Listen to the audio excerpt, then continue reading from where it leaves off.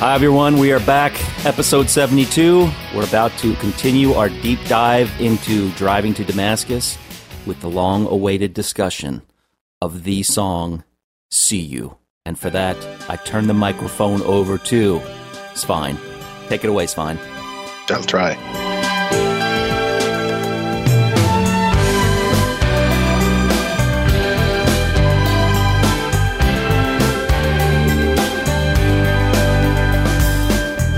Says to Billy, we've been working for a long time on this story, trying to find a happy ending. All right, See You.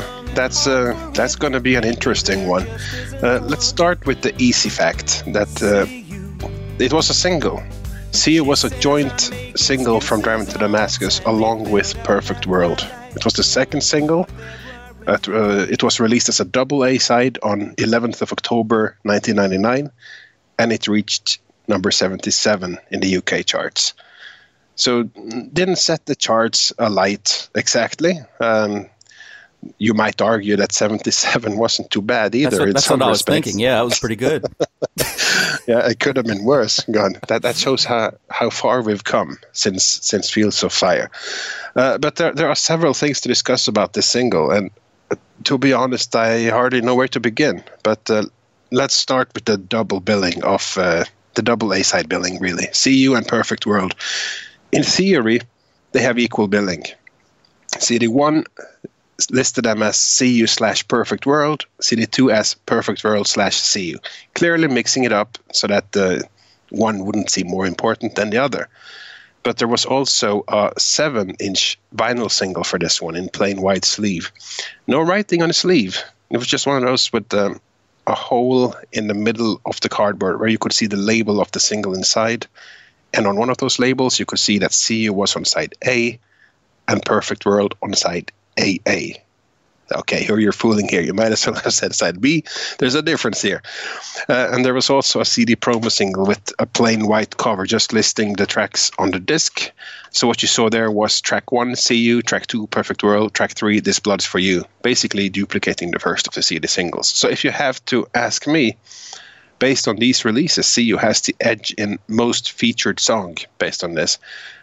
However, and this is quite interesting to me, Perfect World was the song that got a music video. And it's a really good video too. It's very cool. And it made it into my top 10 video list. If you haven't listened to that episode, we did a top 10 video countdown.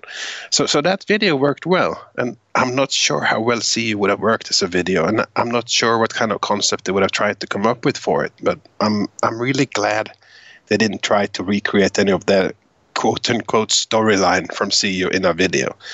And I'll talk more about that storyline and why it makes me shudder shortly. Yeah, who would have played Laurie and Billy? That would have been interesting. Oh, you can cast anyone you like. It doesn't matter. It does not matter. But it's also interesting to me that they chose 2 tracks and 2 of the most different tracks on the album to be a joint A-side for this single. You have the fiercest barnstormer. And you have the quiet ballad with the string section and harmonies. And it really just feels like they weren't sure what direction the next single should go in. So they said, here you go. If you like your big country music hard and rocking, focus on that one. If you like melodic sweetness, you have the other one. And obviously it feels more like a radio ploy or a radio single from that perspective. Like the radio station can choose their song based on their programming.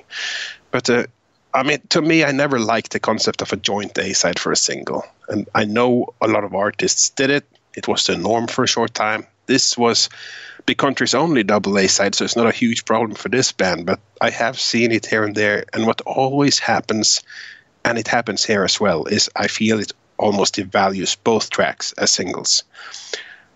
You can look at some of the classic Big Country tracks like Fields of Fire, even Look Away, King of Emotion, Ships, all these songs. No matter what you might think of the songs, they are well defined as singles. They had releases plastering the names in bold. They had videos. They were performed live and on TV. And they define really the period they all come from in some way.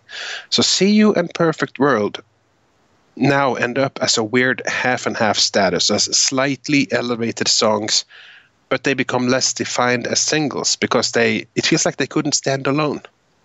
So it feels more like a radio promo, and in all honesty, like I said, I think that's what it was. Pick the song that fits your radio programming. You have a soft pop choice and you have a hard rock choice. Knock yourself out. Well, let me ask you this real quick, without jumping too far into Perfect World. But if they were double A sides and this charted at 77, then does that mean Perfect World also is considered charting at 77? Yes, it does. Okay. Yeah, it's a double billing. So on paper, there's always the slash. Both songs, both titles mentioned. You can't just mention one.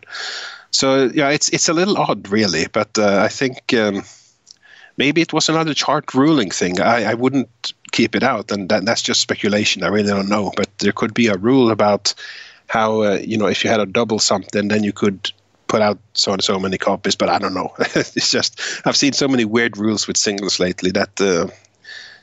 Trying to make sense of it just drives you crazy, drives you nuts, and it's not my job to keep track of that anyway. But let's talk about the quality perspective. See You versus Perfect World. I mean, personally, I never in a million years would have picked See You as any kind of single, and never mind that I wouldn't have picked it as an album track or B-side or even outtake either. But suffice to say, I think Perfect World is by far a superior pick for a single. Much better song, more catchy, more punchy, more immediate, and primarily it does a far better job of representing big country.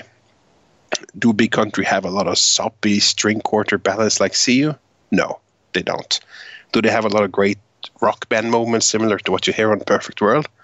Yeah, sure they do. Lots of them. So I never understood why anyone would choose a track as a single that really doesn't represent what the band is about. And more importantly, even if I had liked See You, I still wouldn't have picked it as the second single, because you're basically following up a soft, atmospheric mid-tempo song like Fragile Thing with an even softer and soppier song like See You. So you're starting to push a very one-sided impression of the band's music, and you just don't. You don't, but that's what they did. And perhaps this is why Perfect World was tagging along to try and bring something else and, say, oh, sure, we're about this too. But I think it would have been better to just use that or something else. So the double A side thing doesn't sit well with me. The choice as single is strange, and quality aside. There's also as the second single, 2 soft songs in a row. It's a little strange. Really. And if you look at what the band played, I know they played See You live, but Perfect World was much more often featured and clearly seemed to be a song the band enjoyed playing more.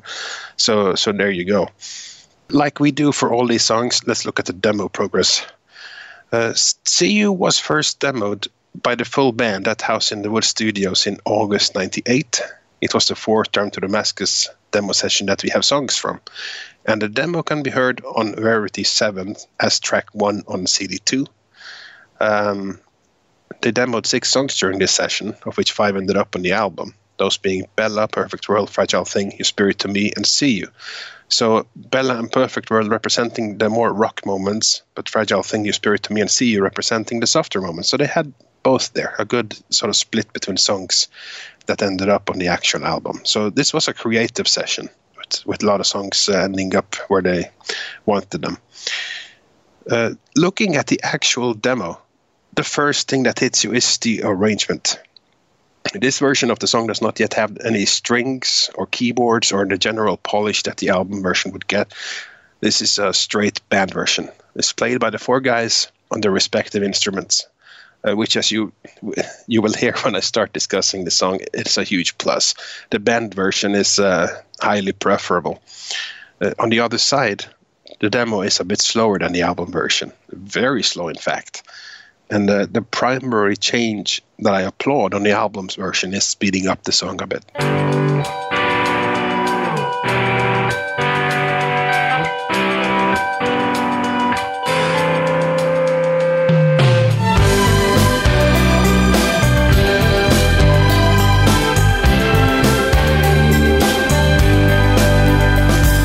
The choruses are very nice. The band arrangement feels very more natural. And one thing I kind of like but I like it with the caveat that they would perhaps work more on it ahead of a finished version, is the picking guitar line that plays over the chorus. It feels very nice, but also a little bit all over the place on the demo, and perhaps a little too strongly featured. But I think, that perhaps could have been kept and streamlined a bit, and that would have been awesome. As we know, that was replaced by strings and keyboards. And then you have on the demo as well the final chorus where the band take it down. That's a very nice moment. They bring the song almost to a standstill, and then they kick into it again for the final part. Of the dreams that we shared were mine alone, and if only you could see in you what have you could see in you, but you were too scared to look. That is really awesome, and I would have loved the final version to retain some of that, to reach that point where everything just halts and then go into it again for the final bit. So that's actually quite cool. I wonder why that was left behind, probably because it didn't fit the slickness of the final version. So in demo version, the song is still a very soft, very melodic ballad, but it's much more a band version. So it's played by 4 guys on their instruments, as all big country songs should be. So that's really the demo. Let's talk about the actual freaking album track. And first off, and I've kind of gone into this sounding like I'm going to crush this song and be all negative, but I'm actually going to be a bit positive first, because there are some interesting things going on in this song. And first of all, you really can't overlook the similarity of that guitar line, the staccato guitar of the opening bars, and how much that reminds you of the staccato guitar in between the first and second verses of Chance.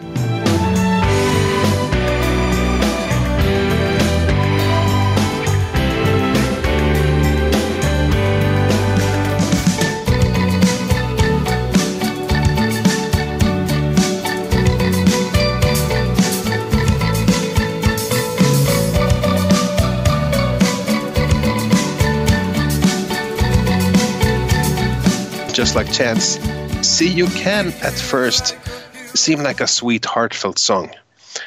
But this is where the production and the arrangement quickly lets the song down. And if you miss those guitar lines, you're actually excused, because what happens when you press play on See You and the song immediately starts? The keyboards are there, or keyboards, I mean strings, but I don't know if they're played on the keyboards. I thought they were at one point, but they really are strings. They really got a string quartet in there to play them. But they sound so schmaltzy that I thought they were keyboards as well. Yeah, I'll take your word for it. And I don't doubt it, really, but I've been wondering the same question. But they hit you right from the get-go. You launch into the song, and there they are. And yes, that Chance-like staccato guitar is there too, but they drown. And the thing that really gets me really quickly is the song starts, and you have all these strings. But then after a couple of bars, you kind of get blindsided by these, they have, if you think of this army of strings, they have like these wings that blindside you, come in from the side and just swooshes over with even more strings on top of the original strings. And all this is in the intro. So the intro is so string-laden and just swarming with strings. If you think of a battle, this is the battle that the strings will win, because the guitars are totally drowned out in that part of the song. It's laden. It's quite laden, definitely.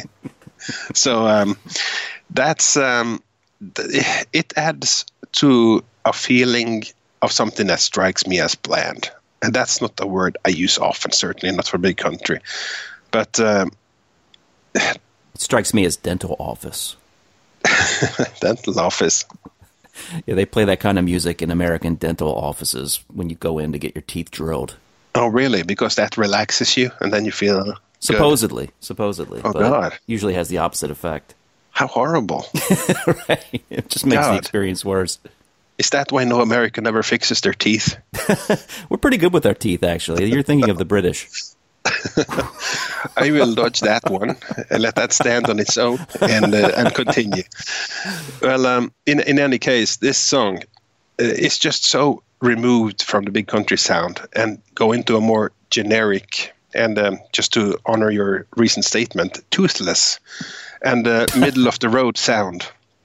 And this time the main culprit is obviously that string arrangement. It's at best out of place. Don't really care for it. I don't know if it's the strings or if they don't fit the song, or if it's the song itself that also is a problem and don't fit big country. But it really reminds me most of all of Peter Wolf and how he would add sounds to the music that didn't fit the band. And given the total lack of any strings or even keyboards in the demo, and then you have a well-produced version that suddenly sounds like a different song and with alien elements in big country music, then you can make your own theories about how they appeared. So that's the strings, but more than that, I just feel the arrangement of the song is very safe, and the musicianship is also very restrained here. It feels like the band is continually holding back.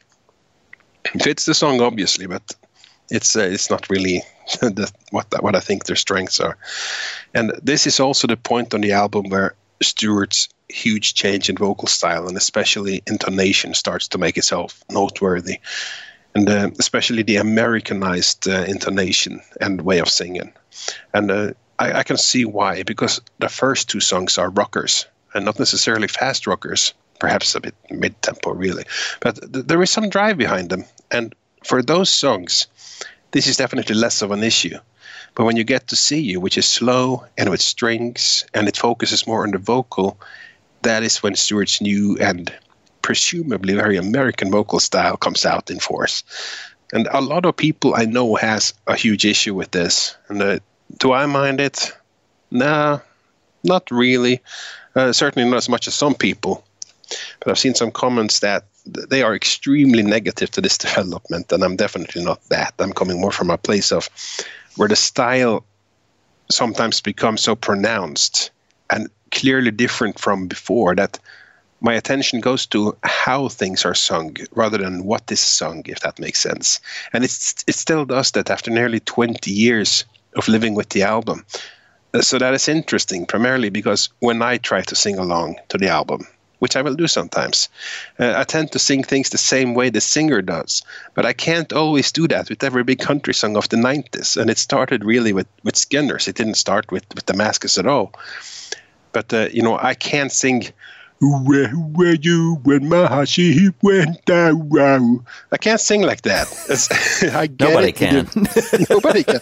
It's really peculiar, and it went on from there. And, I get it. He developed, he changed, he evolved, call it what you like. And I don't really have a problem with it, but the best way to put it is I will smile at some of them. I think that's the best way to put it. And there is one more positive element I need to mention. I like the moments where Eddie Reader comes in and sings in the chorus.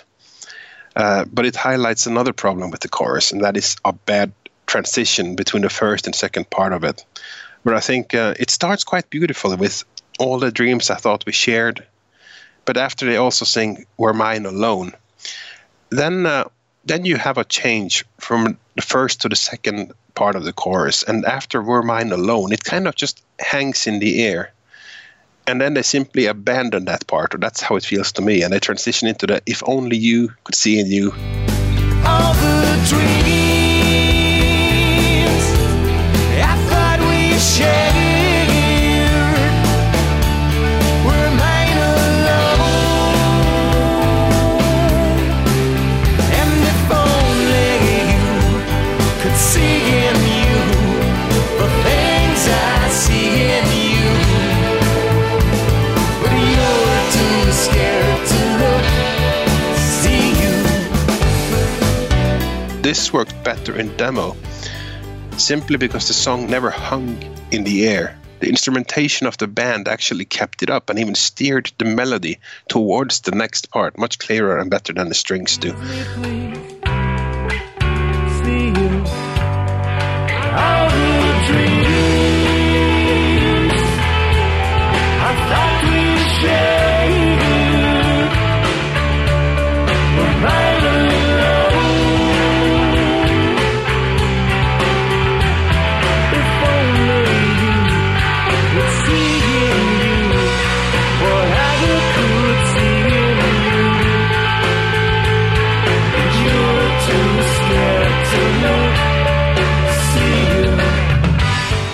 So that is something that always kind of, when they got to that, then, okay. They just went from one part to the other. There's no transition. All right, good enough. And that's most of the music. The end of the song, Stuart is singing "Bye Bye," and that just sounds forced and stiff to me, that line, or the way he sings it. Bye bye, I guess I'll see you. I remember us talking about that line a lot. And yeah, didn't we back in the day? Yeah, we did. And you know what? They might have listened because I was listening to the John Wayne's Dream version, and I'd forgotten that that line is not there in the John Wayne's Dream version. I guess I'll see you.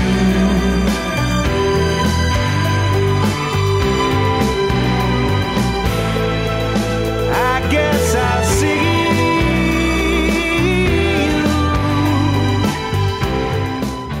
I think they probably heard the complaints about that, and when they remixed that song, they're like, you know what, take out that bye-bye at the end.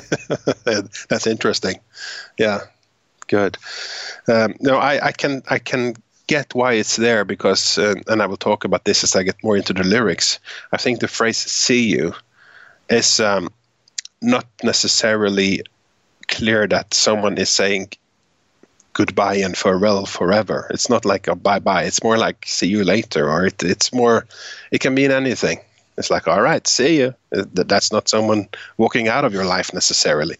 So that's a title problem, I think. But that takes us back to where the title showed up to begin with. And but before I get into that, just as far as the song in general, and we talked about how we felt back in the day. One thing that fascinates me about this song is really how public opinion seemed to have changed quite a bit on this song. When it first was released, this was without question the song that got the most flack. And I remember it so well. People were really not liking See You back then. But these days, when I see discussion on various Facebook groups and I see people talking and commenting, and it seems to be more liked, or at least less disliked. Yeah, I've noticed that too. Yeah, so there's something that's happened. And I went over to especially the Facebook group Through a Big Country. If you're not a member there, go there after you have subscribed to the podcast page. They did a chronological discussion of all the Big Country singles, and it was very interesting to read people's opinions on See You and see how they felt now versus the opinions that everybody had back in 1999. And I actually took note of some things, some comments about the lyrics. No, I'm not going to say who said this because, I'm not picking on these comments. Everybody's opinion is just as valid, but it's interesting in terms of something I will say later. And one said, outstanding lyrical value, which is extremely positive. You would not see that back in 1999. And someone said, someone else was hurt at the way Stuart was saying goodbye to us in the song. And other people described it as a very emotional description of Stuart's breakup. And especially these last two comments I'm mentioning now. I'm wondering if the story about how the song was written might have been forgotten, because back in 1999, that was all we could talk about. And with that knowledge, we could never feel that way about this song because we knew where it came from. So in honesty, it's making me wonder if perhaps we took a little too much exception to the song based on that knowledge. But really, I don't think so, because the song has more issues than just that. And in fact, the song fails on several levels, I think, both musically and lyrically. But as soppy as the music is, I'm mostly let down by these lyrics. And I always felt there was a shallowness to them. And never mind the whole see you motive that keeps repeating itself over and over. And I don't think it really works. And this didn't make sense to me, how I felt about these lyrics, until we found out that the words to this song was not stemming from Stuart himself. They came from some other location, and I still recall the ripples of disbelief amongst people when that story was shared. And as it happens, we have an interview snippet with Stuart from BBC Radio 2 on the 7th of August 1999, which is still 2 days before the false fiasco. And we'll play that and let him tell the story about this song one more time. The song's called See You. I actually stole I was in a bookstore in America, and looking for a birthday card for my father, and he saw this range of cards for people who want to split up with someone but can't tell them to their face. They're called see ya cards. Right. So I lined up 4 or 5 of them and looked at them, and I thought, this is a song. So that's where the lyrics came from. Yeah, there we have it. And I think my first reaction was shock that there was such a thing in the world as these see you cards that people would actually send to each other. See you cards. That's even worse than a Dear John letter. It's worse than a breakup SMS, because those cards, in those cases, at least, what few words you might get from the other person is actually written by them. But these so-called see you cards come with the breakup message ready to serve. It's nuts. So I didn't. I've never seen one, by the way. I've never seen one of those. I don't know. Do you think it's local to Nashville? It could be. It sounded to me like it was some sort of novelty type thing, meant to be funny, perhaps. I don't know if it was ever meant to be seriously used, but I've never seen one ever. No, I would hope not. I've asked my wife the same thing. She don't know either. So that's my selection of Americans, you and my wife, and nobody has ever seen one. But clearly they do exist, and even in some limited form. And I can kind of get why Stuart was fascinated, because it was probably new to him as well.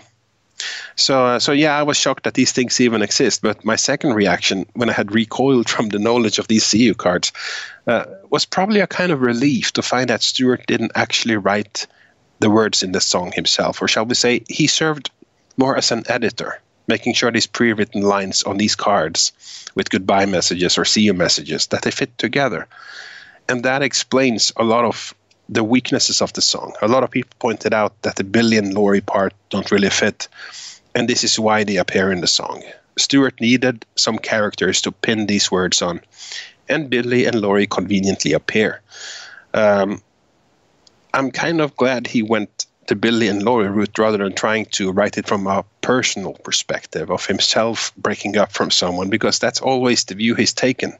I think third-person view is interesting, but Stuart never really wrote much around characters from that perspective. He would often take the perspective of the singer, whether that is himself or he takes the role of a character or assumes the role of someone.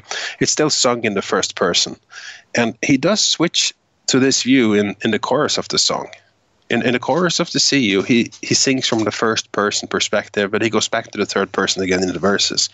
So let's look at these verses. We know they come from CU cards, which means someone at a card company, like an ad writer or slogan writer or some type of writer, turns in some verses that are used for these on probably some hourly pay. I can just imagine one card saying basically more or less in the first verse, we've been working for a long time on our story. We tried so hard to find a happy ending. We looked so long and hard for it. Maybe there just isn't one. See you. Which is the version without Laurie and Billy. And that's an easy one to change. I can just see that text on the card. It fits the card format and everything. That's possible. So, Laurie and Billy would have been added to give Stuart something, a story to pin these card messages on, because you want a storyline to run through. So, where most people would probably get one, Laurie and Billy go through 4 or 5 of these messages. So there's a whole lot of CU messages there. They really want to split up with each other. So I would perhaps feel a bit more empathic towards Laurie and Billy and feel sorry for them if they were solely created for this song so they could break up with each other.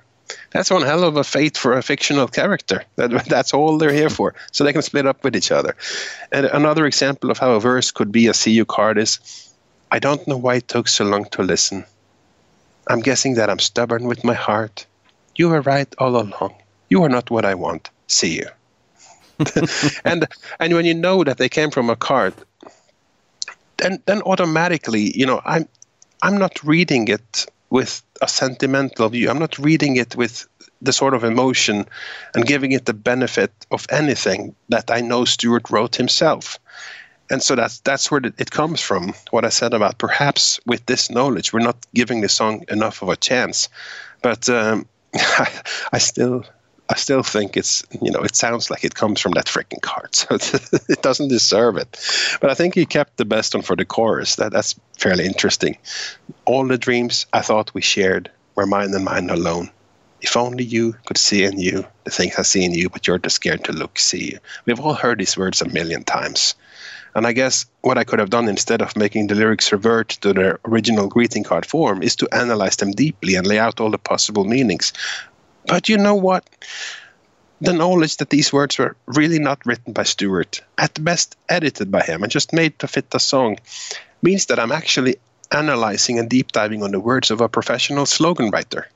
I just don't have the interest. There's no personal Stuart insight to be gotten from this song, and he said it himself. This comes from greeting cards, and the words might seem heartfelt and nice, but they come from greeting cards. And even if Stuart had added a line or two in the song here and there that were his own, we have no way of knowing which. And it really devalues the exercise of dissecting these lyrics to the point where I can't really imagine that anyone would be interested unless they have a weird fascination with American greeting cards from the 90s.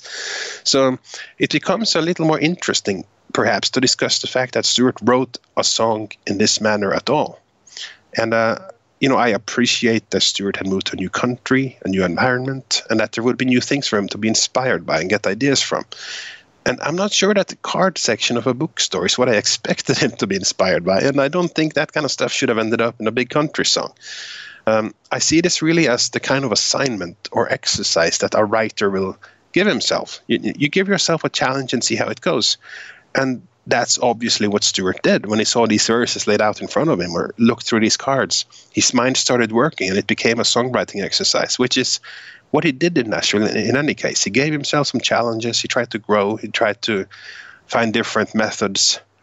And people will do that, and they will give themselves challenges and try and build on that and learn new things.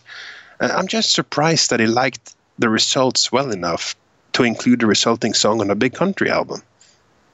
And to be honest, I'm more than surprised. I actually find it more problematic simply because I feel a song should offer something or give a glimpse of who wrote it. And this one does not. There are no personal insights. I really don't think it's humorous. I really don't think it's a particularly good story or anything. So the words might seem heartfelt, nice, but they come from greeting cards. And the music is rather stale and representative of what the band is, very unlike what the band was doing, both on this album and otherwise. So that's really all I have to say about this song. It's not a song that strikes me as having any value. And like I told you, Tom, before we started recording, I kind of have been going back to my previous comment about You, Me, and the Truth being my least favorite big country song. I actually think it's See You, because if I was given a choice to between the two and pick one of them, which one would I rather listen to?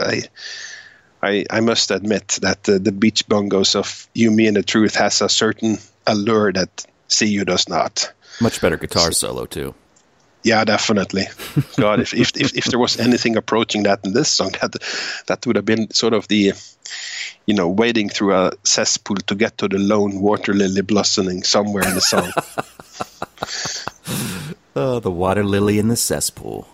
Yeah, exactly. That's a beautiful last image. I actually have a little postscript to my discussion. I'm really done with the song, but I got a little intrigued, and I tried to find out, is there anything remotely similar to See You cards to be found in America in 2017? So I searched and I found. Ooh. And believe me, it has nothing like the verses of these cards that Stuart wrote. They are high poetry compared to what you have out there today. And you have the basic slogans, like one of them say, "It's not me, it's you." Still are people saying that in 2017. And then you have, "You're dumped. At least it wasn't by text message." And then you have the poetic one, which I'm not sure if this is going to end up on the cutting room floor or not.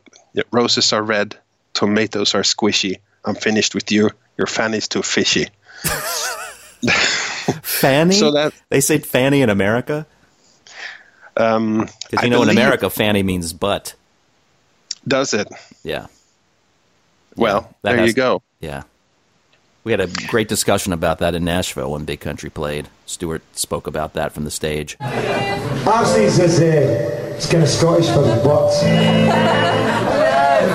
So, whereas fanny in Scotland means something completely different altogether. It means your front bum.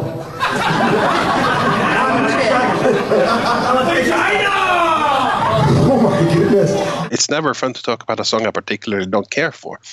And on this album, this is that song. I do not like See You. It just feels wrong.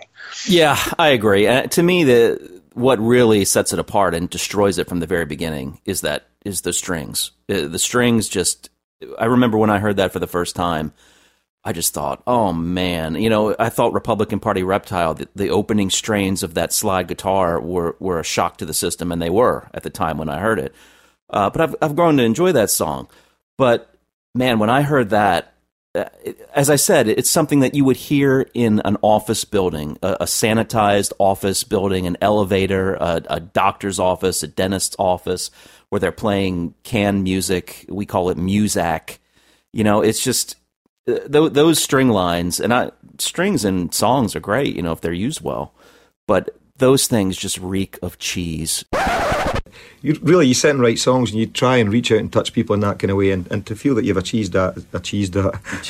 This is very fromage of you. It was exceedingly it's Gordon Zola. he's an underachiever. When I heard that for the first time, that was it. I was done with that song. I got to admit, though, when going back listening to this album again so intensely, I really don't hate this song. I don't think I ever hated it, but I think I hated what it represented, and you've represented that well. It's not Big Country.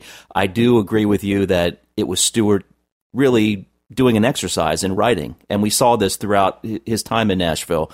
With a lot of these demos too. I mean, he wrote songs where he would take on different characters. He never really did that before.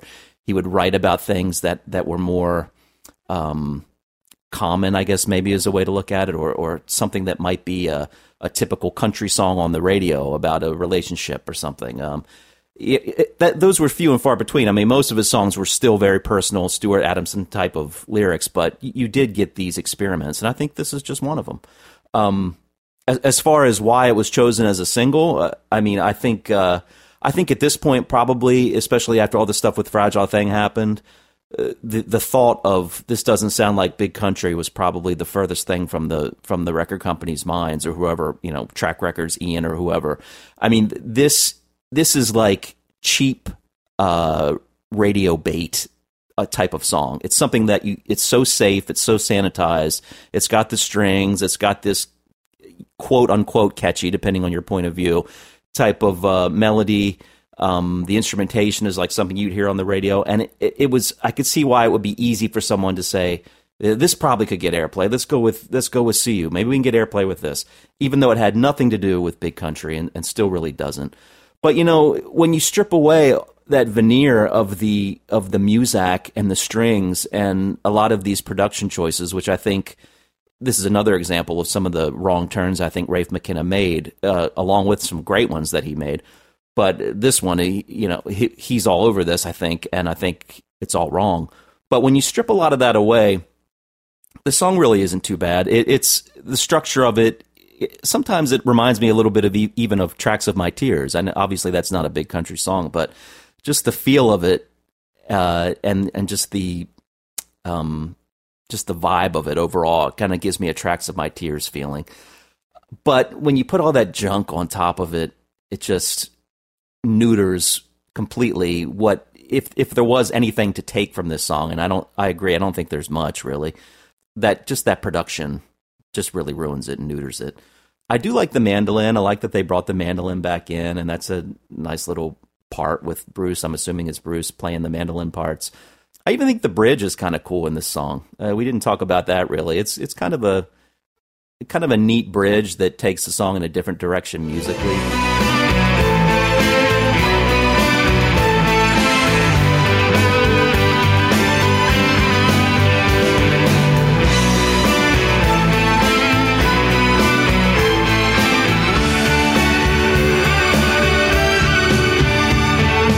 don't have anything really to add to it. It was a song that when I heard it, it was it was almost devastating to hear it. I liked Driving to Damascus, the song. I liked a lot of Dive Into Me, and then I was really waiting for the big, like I do with every album with Big Country, especially in the later years, waiting for that big country sound to come back somewhere. And to get this, which was so far removed from anything that I would have thought from Big Country, I just, I really had probably an exaggerated dislike of this song for a long time. And it's only going back years later and listening to it more closely that I can at least appreciate some things. And, your points about Stewart actually not even writing the lyrics to the song are valid. And it's interesting, especially considering that interview. I don't think, though, that we don't know. There's no way to say that this line came from the greeting card, this line came from Stewart. I mean, there are some things that maybe I could see Stewart writing. And as you pointed out, there are some things that I could definitely see being on a greeting card. I guess the one line that always I thought resonated with me, the one line from this song is all the dreams I thought we shared were mine alone. I think we've all probably been at a place like that at some point. If we've had breakups in our life, especially in our adult life, we can relate to that line. So if that did come from a greeting card, I think that's a pretty good line. And I think Stewart chose well if he did steal that one, but if he wrote it, then I think that's a good Stewart line as well. Wasted in a poor song. Yeah, this is a song that we've all used the cliche, I think, where we've said we will say see you to this song.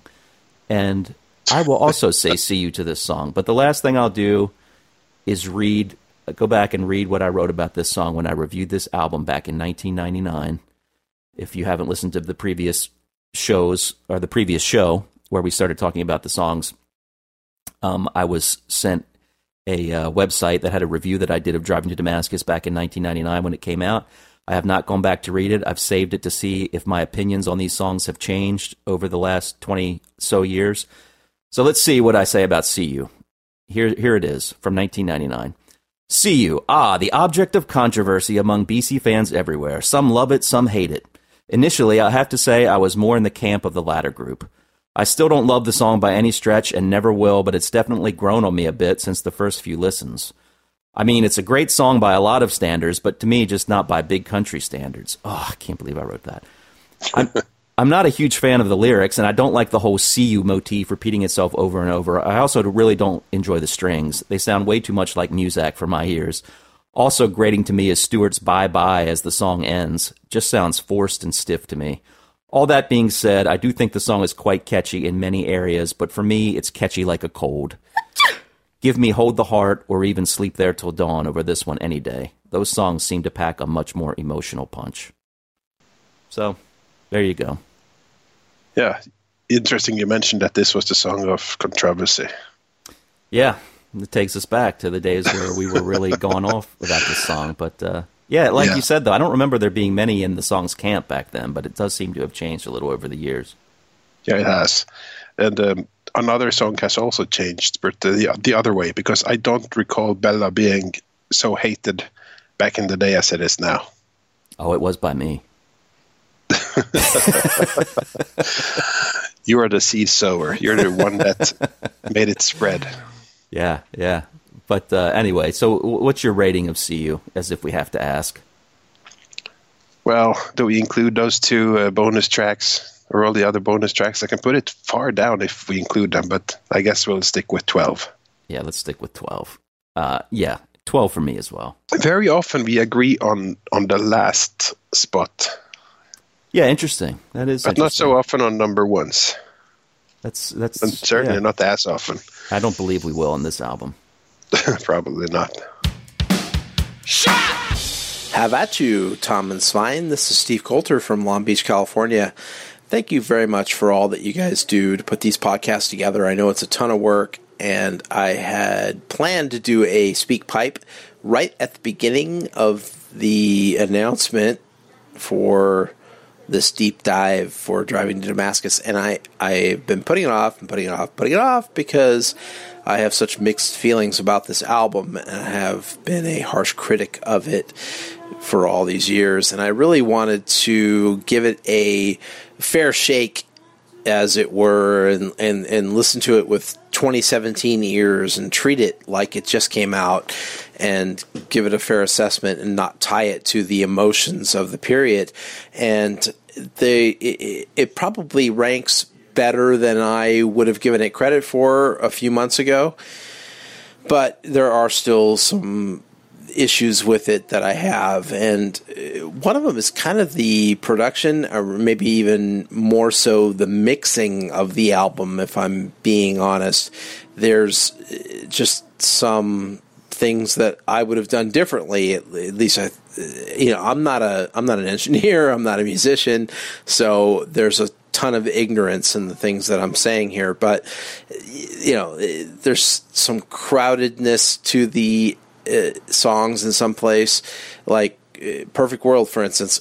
It's a great song, but it feels extremely crowded, where the sounds are stepping on each other throughout the mix, and I feel like it would just have, there's a great song in there just trying to get out, and I want it to be better, but there's also some creative decisions like "See You," where I love the wordplay of "See You," and it doesn't feel at all out of line with what Stewart would do in his songwriting, but the strings, violin sounds, all that, it's just, what the hell's going on here? It smacks you in the face right when you start after two great songs, and you're lost a bit at that point. And it just doesn't, I don't know, doesn't work for me. And and then you get to Bella, and Bella is like, I've heard this song before, and it's called "Baby Don't Cry" by NXS, and it came out in 1994. It's like, what the hell's going on here? So that sucks. And then you hear "Your Spirit to Me," and you go, oh, okay, this is one of the best songs I've ever heard, and ranks right up there. So you guys go for it. Can't wait to hear the rest.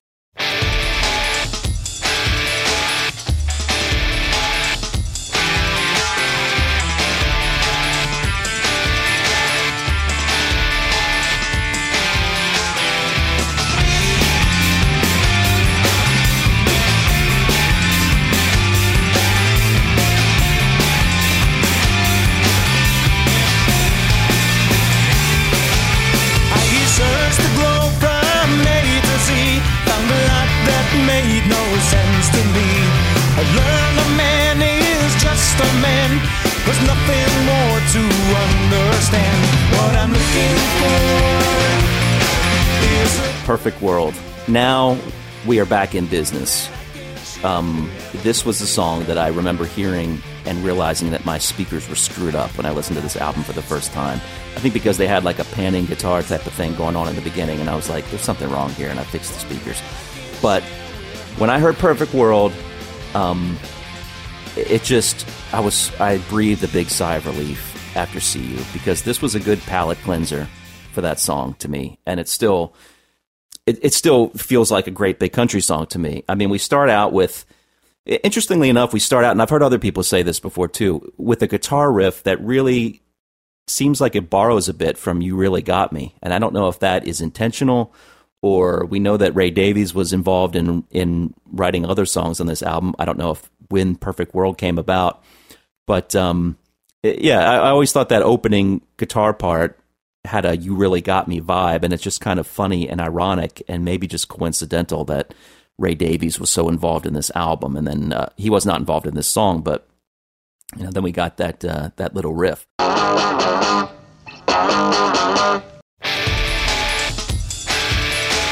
We're going to lose a listener, ladies and gentlemen, after I'm done here, because Kenny Henderson has said that he despises this song, and depending on where one of us ranks it, he may stop listening to the show. But I'm sorry, Kenny. I hope you will not fulfill that promise. But anyway, moving ahead. Perfect World is, as I said, it's the perfect antidote to "See You" for me. And it's also really what I wish the rest of the album could have really lived up to in some respects. I mean, what I mean by that is there are some great examples of this throughout the album, of Big Country changing, of them altering their sound, of them evolving, but still feeling like Big Country. And we've gotten that on other albums too, previous albums. They've been evolving and still managed to capture that balance between changing a certain style and still preserving a Big Country sound. But I think this song particularly on this album is the perfect example of that. It's got a bit of a Celtic feel to it, especially in the verses. The chorus has a Big Country galloping type of feel, and yet the guitars on this song really sound different than we've ever heard Big Country guitars sound before, as far as distorted guitars. And I think we hear a similar sound when we listen to the Rafe McKenna treatment of Loserville, where the guitars are just so big and so heavy. And this is an instance where I give Rafe McKenna just huge props and big compliments for the guitar sounds that he got on this album, and especially the distorted guitar sounds, because these distorted guitar sounds on this song just really crush. I mean, they're Big Country has used distorted guitar sounds before, but they haven't been this overdriven, and they haven't been this venomous and this biting and this intense. And I just love it. I love it. I think it was a really interesting way for them to progress and change their sound and get a little heavier. And when you think about it, when you think about this song compared to a lot of other songs on this album, it really is an impressive range that Big Country is showcasing on this album. Even if you don't like certain songs, don't like certain approaches, it's still, you're not going to find one type of sound on this album, and yet it does have a sort of cohesion to it, maybe with the exception of See You. But this song to me is, when we're talking about the rockier type of stuff of Big Country, this is a great return to form, I think, and really not a country influence in sight on this song, as far as I'm concerned. I love the tempo. It's short. It's a concise song. I think sometimes Stewart, by his own admission, and he said this, and we'll talk about this when we get to other songs that had to be edited for single purposes, but he's often had problems writing a short, concise 3.5-minute song that doesn't need to be edited when it comes time to release it as a single, if it's going to be a single. Not so with Perfect World. Perfect World, I don't have the running time in front of me, but I know it's under 4 minutes, and it's probably closer to 3.5 minutes. Let me look at it here. Nope, actually it's 4 minutes and 2 seconds. What am I talking about? What an idiot! But it's still a very concise song, and it feels concise. It doesn't feel like there's a wasted moment in this song to me. So just a little bit more musically, I think this song reminds me in some respects of Message of Love, in that it's got this driving kind of a Middle Eastern guitar sound, which is close to Celtic in nature anyway. But I'm thinking of the verses where we've got these like this great little guitar riff that kind of goes along with the lyrics that Stewart is singing in the verses, and it's got this Celtic Middle Eastern sound, and you've got Mark playing this great drum part, and he's hitting the floor tom and accenting the song with a big floor tom hit. I searched the globe from A to Z, found a lot that made no sense to me. I learned a man is just a man, there's nothing more to understand. I think this song just really shows the great musicianship of Big Country to wonderful effect on this album. It's one of the better examples of it on this album, I should say. Tony's bass playing is all over the place. He's got some great bass runs. Mark is playing great drums. The guitars are awesome. If there's maybe one thing that I could have seen, although maybe it wouldn't fit the song, but I wouldn't mind some sort of more traditional Big Country type of guitar solo in it, but that's a minor thing, and maybe it really didn't need to be there. The opening riff of the song is kind of cool. It's got like a lot of open string pull-off type stuff that's reminiscent of the kind of technique Stewart used to use a lot of in the Skids. So I think musically this song is really strong, and it was a very welcome placement on this album to come in right here, and it really started to make me feel really good about the album. Lyrically, I think this is a really interesting song. I don't think it's anywhere close to the best lyrics on this album. There are some areas where it may be a little simplistic, but I think the overall vibe of this song lyrically and what Stewart is trying to get across is so deep and so layered. And as I listen to it, especially in preparing for this discussion, even now, new things kind of popped up in my head that I'll share here as far as my interpretation of the song. I mean, I think, and I'll just start it out at the beginning, I think this is another one of Stewart's Christian songs. I think this has a big Christian message, and we really get it at the end of the song, especially from the lyrics. But we start out with, I searched the world from A to Z, found a lot that made no sense to me. I learned a man is just a man. There's nothing more to understand. And then boom, right into the chorus. I love that. That first verse to me is like a gut punch. I just think those are great lyrics, especially that tagline, there's nothing more to understand. I learned a man is just a man. There's nothing more to understand. And then boom, what I'm looking for is a perfect world. I think what we're seeing in this song is that Stewart, the person, the character of the song, I believe this is an autobiographical song. He's relating his search for answers in life. He's looking for something in life to make him feel that there's more to life than whatever the mundane he might be dealing with, looking at the evil that men do and the problems in the world. He's trying to find something that gives him hope, that makes him think that this can change. And in the beginning of the song, he's looking toward man for that answer. He's looking toward humanity, and he's looking everywhere to find some example of humanity where it makes him feel like things can change, things can be different, things can be better, we can be better. But he learns immediately that no, man is just a man. There might be good men, there might be bad men, but in the end, it all works out to the same thing. Man is going to destroy itself, or man is not capable of leading themselves to the next level of evolution or development or whatever. Again, I'm not saying that this is something I necessarily agree with, but I believe this is what he's talking about here. And then when he talks about, in the chorus, what I'm looking for is a perfect world, one that I can share with my perfect girl. And then reversing that, what I'd like to find is a perfect girl, one that I can share with my perfect world. In Dive Into Me, I mentioned that Stewart talked a little bit about things that were almost idealizations of relationships, or things that seemed like he wanted something that really was unattainable. And I think we see that at times throughout this album lyrically, and this is another one of those songs. But in this song, though, you can sense the sarcasm in his voice when he says that, when he says, I want a perfect world, I want a perfect girl. You can sense that he knows he's never going to find perfection. He's never going to find the perfect woman. He's never going to find a perfect world.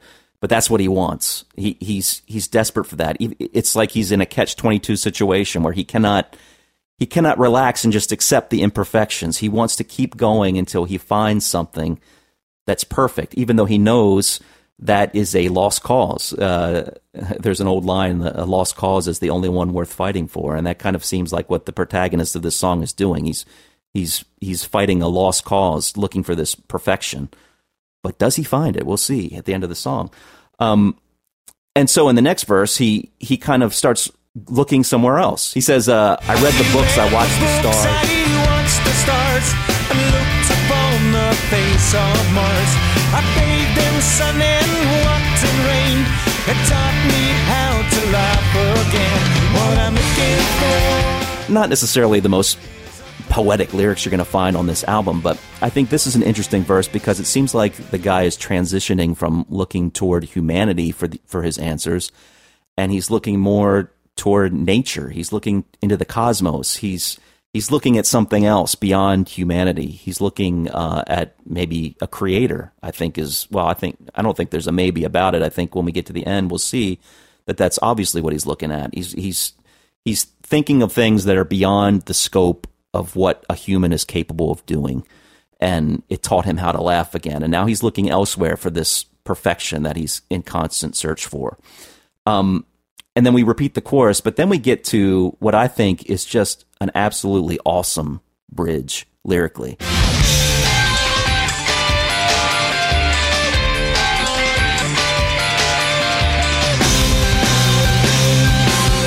got a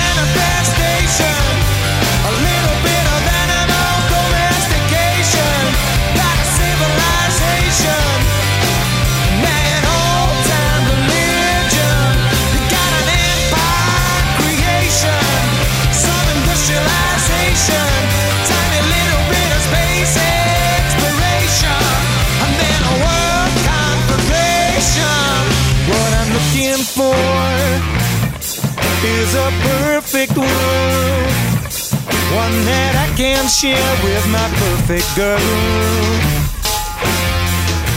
You can get lost in this and just hear the rhyming of these words and just think, enough of this. It kind of reminds me of some of you Americans out there might remember a character that Adam Sandler played on Saturday Night Live years ago. He was called Cajun Man, and Cajuns in New Orleans are they have this.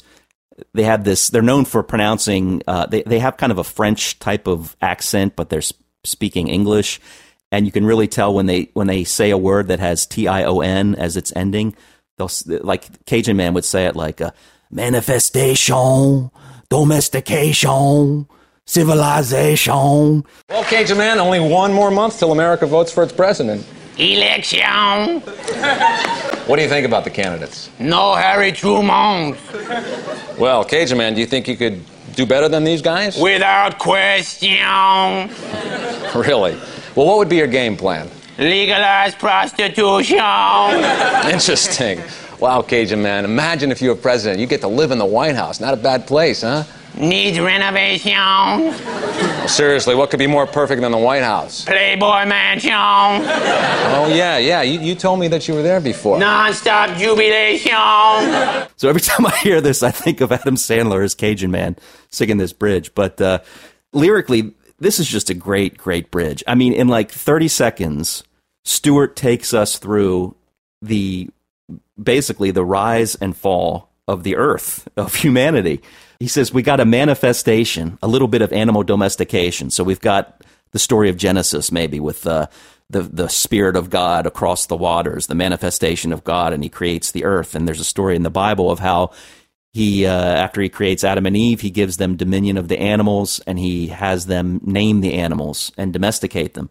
And then now we've got civilization and that old-time religion. So we've got a civilization that develops, and one of the first things that developed in a civilization was some sort of religion, some sort of God to worship, some way to explain the crazy things that early humans were seeing in the skies that they couldn't explain. And then we got an empire creation, some industrialization, and I love the line when he says, just a tiny little bit of space exploration, and then a world conflagration. I mean, where are you going to find lyrics like this in a typical rock song? I just think it's fantastic. He takes you from the very beginning of the biblical story of creation all the way up to what I guess he believes is mankind destroying itself in a world conflagration. Not an easy word to even say, let alone sing. But he puts it in the song, and he sings it beautifully, and it works great.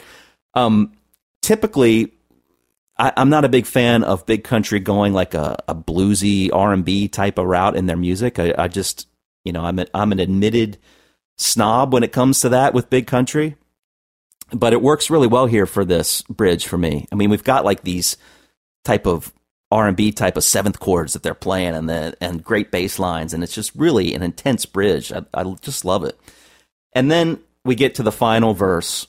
Well, it's really not a verse. He goes back into the chorus, but the final portion of the chorus is where he brings it on home, I think, that this is a song about his faith. He says, And look what I found. It's a perfect love with the sea below and the stars above. and look what I found. It's a perfect love with the sea below and the stars above. And I really believe that that's him talking about his relationship with Christ. And we've talked a lot about that. I mean, it's inescapable when you talk about this album and the songs that sprang from it. We know Stewart was at his most religious during this time. It was something that he was writing about. It was something that he was reading about. And I think that final portion of the chorus brings that home. So we've got a guy who he looked for answers in the world. He looked for answers with humans. He wanted perfection. He wanted a perfect woman. He wanted people to be perfect the way he envisioned it. He wanted himself to be perfect. And it was only when he finally looked toward God, which he does at the end of this song, that he doesn't necessarily find the perfection in the world anymore, and he's not looking for it anymore, but he finds what he considers a perfect love that kind of envelops him, and that seems to be enough for the singer of the song as the song comes to an end. So I think this is a great song. I think it's a song that funnily enough, I don't think it's the best song on the album from a technical standpoint, from a writing standpoint, maybe not even from a production standpoint, but for me, it's my favorite song. It's the one that I go to the most often because it sounds like Big Country to me, but it sounds like a band, a Big Country that's evolving while still preserving what makes them great. And it's a song that doesn't have, admittedly, all of the baggage that a lot of these songs do have regarding Stewart's passing. That might not be a fair reason to make it my number one song, but it always was up there. But I think now it's, and I wondered about it even today. I wondered, should I make this my number one, because there are other really good songs on this album, and some that I would think are better written in a lot of ways than this song. But this is the song that I go to most often. This is the song I enjoy the most on this album. So even though it's not perfect, ironically enough, but it's my favorite on this album. The one thing that I will say that I don't like about this song is Rafe McKenna put like some sort of keyboard pad under the chords in the chorus, and it's really low, so it's subtle. But it almost, once you hear it, it's hard to not hear it anymore, and it almost gives a sense of like horns playing underneath it. Don't like that. Don't like that. Leave the hard guitars alone. And just like they did in the Nashville sessions, which is why I preferred that version of Driving to Damascus. I think I still prefer the album version of this song, but I would have preferred to leave the keyboards out of it. But anyway, that's it for me. That's my my perfect world. Wow. And off the top of my head, I can't even recall what those horns would sound like. So I think we need to refresh our memories there. Yeah, they're not horns, but they're like this keyboard part, and it's like bah, bah, bah, bah. I could see like horns being played there, and I don't want that. They handed out horns to the string section from CU. Yeah, maybe. Interesting. No, that was good. You were right. We do not necessarily agree on the top song of this album, but it does scrape it into the top half for me too as well. I think it is one of the better songs on the album. That's cool. And we don't need to go through the whole single thing again. I think I emptied myself as CU. This was obviously a joint second single with it. I still think it's a very awkward fit. But just to reiterate, I really feel this is the choice the band was behind. It did get the video. It does work much better as a single, especially a Big Country single, as we both said many times by now.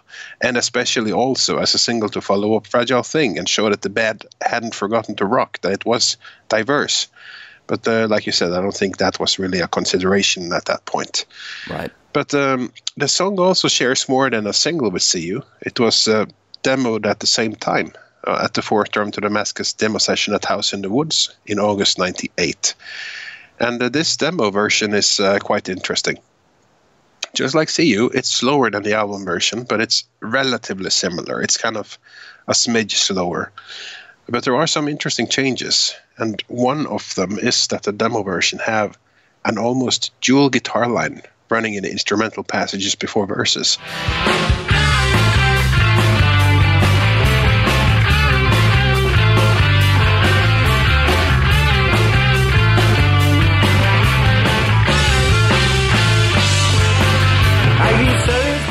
I'm a sucker for dual guitar, but I'm not sure that fits the song as well as what they ended up playing on the album version, which is a much more frantic line, a very high-pitched melody line over a more manic rhythm. And I think that fits the mood of the song quite well. And the thing that hits you off the bat once you get into the actual album version is the tempo. This is a ferocious, driving, almost manic tempo song. So yeah, manic is a good word for it. Yeah, really. It reminds me of some of the more intense moments from Buffalo Skinners and Ride Along Face. It's a very 90s rock Big Country song. And this decade had its share of solid rock out moments. Perhaps not so much in Driving to Damascus, but at least on this song, the album shows that there would always be a solid element of rock in their music after a certain point. This is an interesting song. I think you covered really the meaning quite well, so there's not a whole lot to cover. I will try perhaps to not disagree, but offer a couple options. At least on this song on the album, they show that there would always be a solid element of rock in their music. And this is an interesting song from the perspective of where it fits in with the style of the album. As we know, Stewart's songwriting was changing a bit. And on this album, and I think he said this himself in several interviews, it's more focused on the songwriting, less electric, more something you can just sit down and play with an acoustic guitar. And you see that for most of the songs on the album. But this is one of those where I feel it's a little bit harkens back to more riff-focused and clearly more electric and perhaps even more band-focused.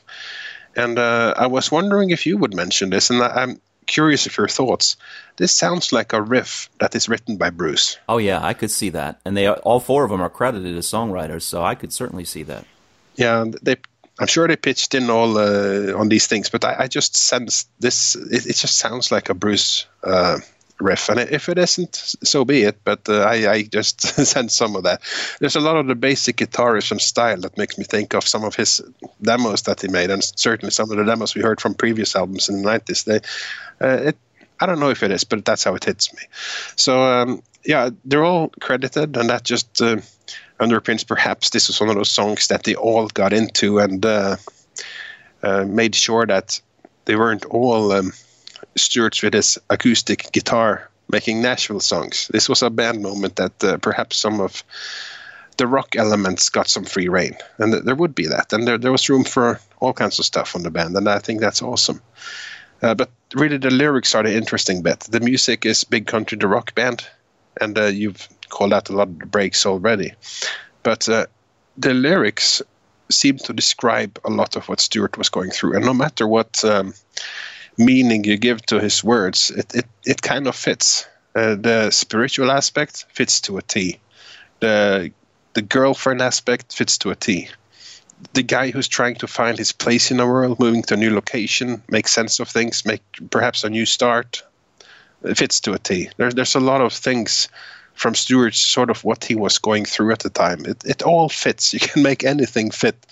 Perhaps some parts of the song fits some explanations better than others, but there's room for that. And the interesting thing to me is this notion of perfect. The thing about the perfect world, the perfect girl, the notion of perfection in life. And I sort of stopped with the same lines that you called out. I learned that man is just a man. There's nothing more to understand, which is almost the opposite of perfect. I'm just a man, or anyone is just mankind with all our faults, issues, and particularities, but also that there are no mysteries to what he's really looking for. Like there's nothing more to understand. He's sort of reached this realization of what he's looking for, perhaps not knowing where to get there. But this thing about the ideal love, the ideal world, the ideal partner, all the things that he puts in, he often writes about aspects of that in previous songs, like One in a Million, like that very special woman, Everything I Need, a very special love, and other spiritual songs too from the past, usually very heartful stuff, extremely emotional. And what strikes me is that Perfect World is nowhere near as emotional about it as a lot of these other songs. Not even if you just read the lyrics alone without the music, and you don't know if it's a ballad or a rocker, but the music just underlines that determination and urgency. He has made up his mind. He's looking for it. So that's a very interesting difference to previous songs where he looks for various types of perfections on various areas. So that's what strikes me. And then you add the music to it, which is very urgent, ferocious, and it kind of it makes total sense suddenly, because it's not an emotional, where's my girl? What was I looking for? I feel so alone. But it's not like that. He's very determined, looking for where he's going. We get that in Fragile Thing. Yeah, for sure. he's tired of looking by that point. which this album has everything. It's you have the determined Stuart, you have the sad and very vulnerable Stuart, and you have the Stuart who at the end found something. And at the end of this song, literally at the end, he found something, because there he found. I see it as more open and perhaps than you, but what you say makes perfect sense to me. But I just, based on the fact that right before he found the perfect love, he was still looking for both the perfect world, both the perfect girl. And I think he scored on every front. I just find like he's searching for all these things in the song. He's searching for spirituality. He's searching for his own perfect universe to make sense, and a girl to fit it. And the interesting thing, no matter how you choose to read it, is that with this ending, this is one of the very few big country songs without a dark cloud hanging over it in the end. It's actually a positive big country song. Maybe that's why I gave it number one. Yeah, maybe that's why I finally gave it the number one nod, because it's especially on this album. Yeah. There's actually some hope in this song. It's kind of a breather from a lot of the troubles that you see. And even though none of us place particular weight on a song like See You, it's still a sad song. It drags. And all the other songs, they're kind of draggy, unless, Driving to Damascus is kind of storytelling and more intriguing. Which, as you get into the album, there's a lot of things, a lot of baggage. And this song could have been a breather, and from that perspective, perhaps should have been slightly later in the album. But as you say, it needs to follow See You, because as a palate cleanser, this is the one. And I don't think any other song, possibly President, could have also been sort of a counterpoint, but I think Perfect World is by far the better song of the two, and you need the best to get out of that other one. So yeah, the notion of perfect, that's really what strikes me as I read the song, and what is perfection. And obviously those who look to spirituality will refuse to say that anything but that is perfect. But I think if you don't take it at face value, but maybe he's being ironic, maybe it's a very subjective perfect. I almost take it as a latter, like Grace Jones has this song called I'm Not Perfect, but I'm Perfect for You. And maybe that's more what it is. Like, I'm looking for example, the girl who is perfect for me, and of course she won't be universally perfect. But the perfect expression makes more sense if you take it to that, or it becomes a more realistic goal. So, I don't know how to really, at the end of the day, take this song. I take it more as light entertainment compared to some of the relatively heaviness of the rest of the album. And especially the music just helps make it a very fun song. It's one of those songs that no matter what it's about, when you play it live, you push your fists in the air and you go, yeah! And that's perfect for this. It's a perfect fist, yeah. And it even fits for once, thematically. Yeah, and it's a positive song. You're not saying yeah to the destruction of... Well, actually, you kind of are when you look at the bridge. To the destruction of mankind. World conflagration! 1, 2, 3, 4. And I didn't mention that wonderful bridge. That's... it's a lyrical crash course in the rise and fall of humanity. It's basically the history of mankind in 8 lines. I think it's wonderful. It's funny and it's creative. Did you steal that line from me? You haven't said that line. Yeah, but I'm looking at it. Look, I'm going to read it right now. Here's what I wrote. Okay. Here's what I wrote back in 1999. Okay, now we're back on track. I love this tune, possibly my favorite on the album. It's a great meeting between old and new big country. I love the mystical nature of the verse lyrics. Reminds me of something from The Seer. And the guitars sound really gritty and excellent in this. The chorus is amazingly memorable and catchy. And a big highlight is the bridge, where Stu offers us a lyrical crash course in the rise and fall of humanity. Are you kidding me? I swear. No. Yes. I love it. So creative. If there's any justice in the world, this should be a huge single somewhere. I said funny and creative. God. You're scaring me. You're scaring me, friggin' thief. No, but that's exactly what it is, though. I mean, how many other ways can you say that?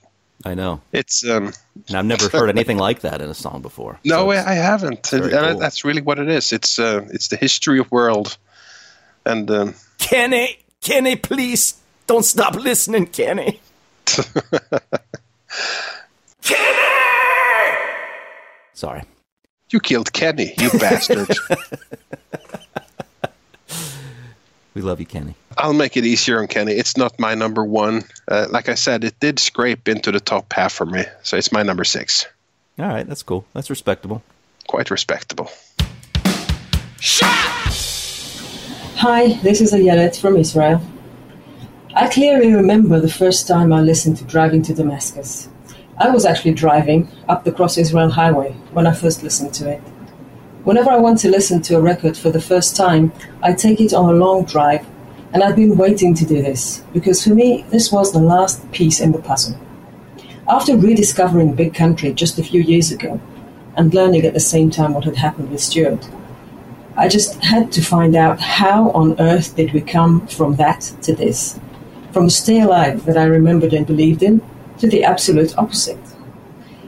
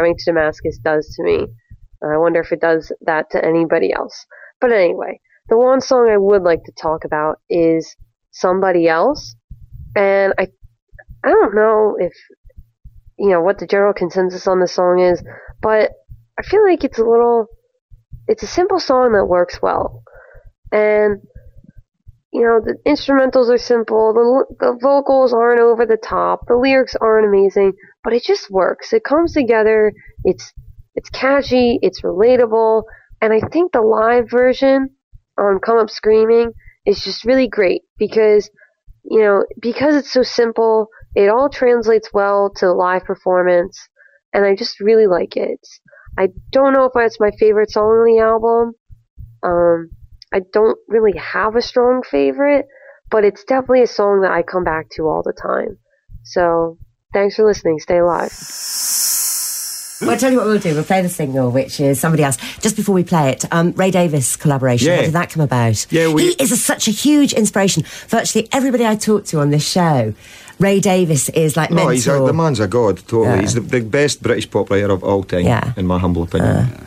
Definitely. Best lyricist in Britain. Have you always been mates or something? No, he was wanting to play Glastonbury and do a bunch of Kinks songs, but he didn't want to reform the band because I think there's a certain amount of rancour there, you know.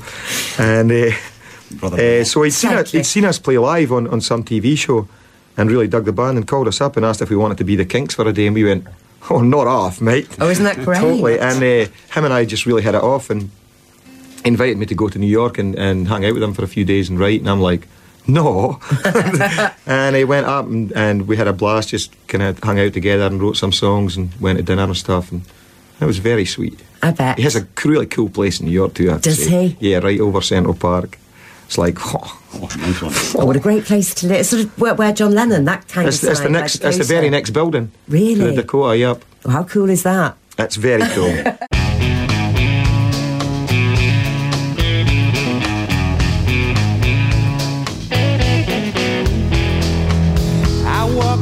Debris of cardboard and clothes, trying to work out where everything goes. Okay, and that takes us to the third song in a row that was a single from this album, Somebody Else. It was the third and final single from Driving to Damascus. This was a standalone single, released on the 29th of May 2000, so quite late in the proceedings. And it charted in the UK, and I don't know if you're going to be impressed at this one, at number 126. Oh, man. And according to Ian Grant, the final sales of the single was 647 copies. Wow. It was released way after the album was out, so this was, it almost seemed like an afterthought. So that's... I don't know what they expected from that. Why bother? I don't understand. But maybe they just maybe it's like what we call in American football, where you're losing a game and you have to get a touchdown to win, and you're far away from the end zone, and you do what's called a Hail Mary, where you just throw the ball as far as you can and just hope and pray that your guy will catch it in the end zone. And it works maybe 1% of the time, but sometimes it does work. So maybe this was their Hail Mary pass. In trouble in the backfield, wants to throw now, and he's going to go deep. And I mean deep, and I mean touchdown in a miracle finish. A Hail Mary that's full of grace. Hail Mary. God, that's funny. Well, okay. Be that as it may, they demoed this at the 7th and final demo sessions for the album that we have songs from, and at House in the Woods again, in December 1998. So this came late in the proceedings. Just a couple months later, they would go into the studio to start recording the album. And they made definite versions of 4 songs during those sessions, the others being the title track, Devil in the Eye, and Trouble the Waters. So that means they demoed both of the Ray Davies songs in the same session. And just to mention that at this point, there's been mention of a third Ray Davies song that Stewart and Ray wrote together, that they wrote 3 songs together. But there are only 2 songs on the album, and Bruce clarified on Facebook recently that, yes, there was a third song written by Stewart and Ray, but it didn't come to fruition. He don't even think there was a title for it, and certainly the band didn't record it. So there's not likely a third song knocking about, but if anyone has Stewart's personal notebook, there might be something about it there. So let's focus on the 2 we have. And this is a good time to look a little closer on the creative partnerships the band had with Ray Davies. It started in 1997. And when we talked about the timeline, we mentioned the band having a break in 1997. But even so, there were a few things that happened that they did together. And one of them was to perform on the Glastonbury Festival.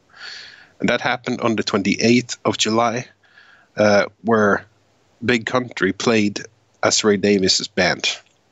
And Ian Grant tells the amusing story of how this happened in the liner notes to Rarity 6, which I will read for you now. And it says, in 1997, Ray Davies' secretary called my office. She said, quote, "Are Big Country's rhythm section available to do Glastonbury with Ray? He wants to do a Kinks set and isn't working with his brother at present." I said they weren't. but that Big Country was. Where did you find that recording? I didn't know that. That's amazing. Where did you find that? No, I reached deep.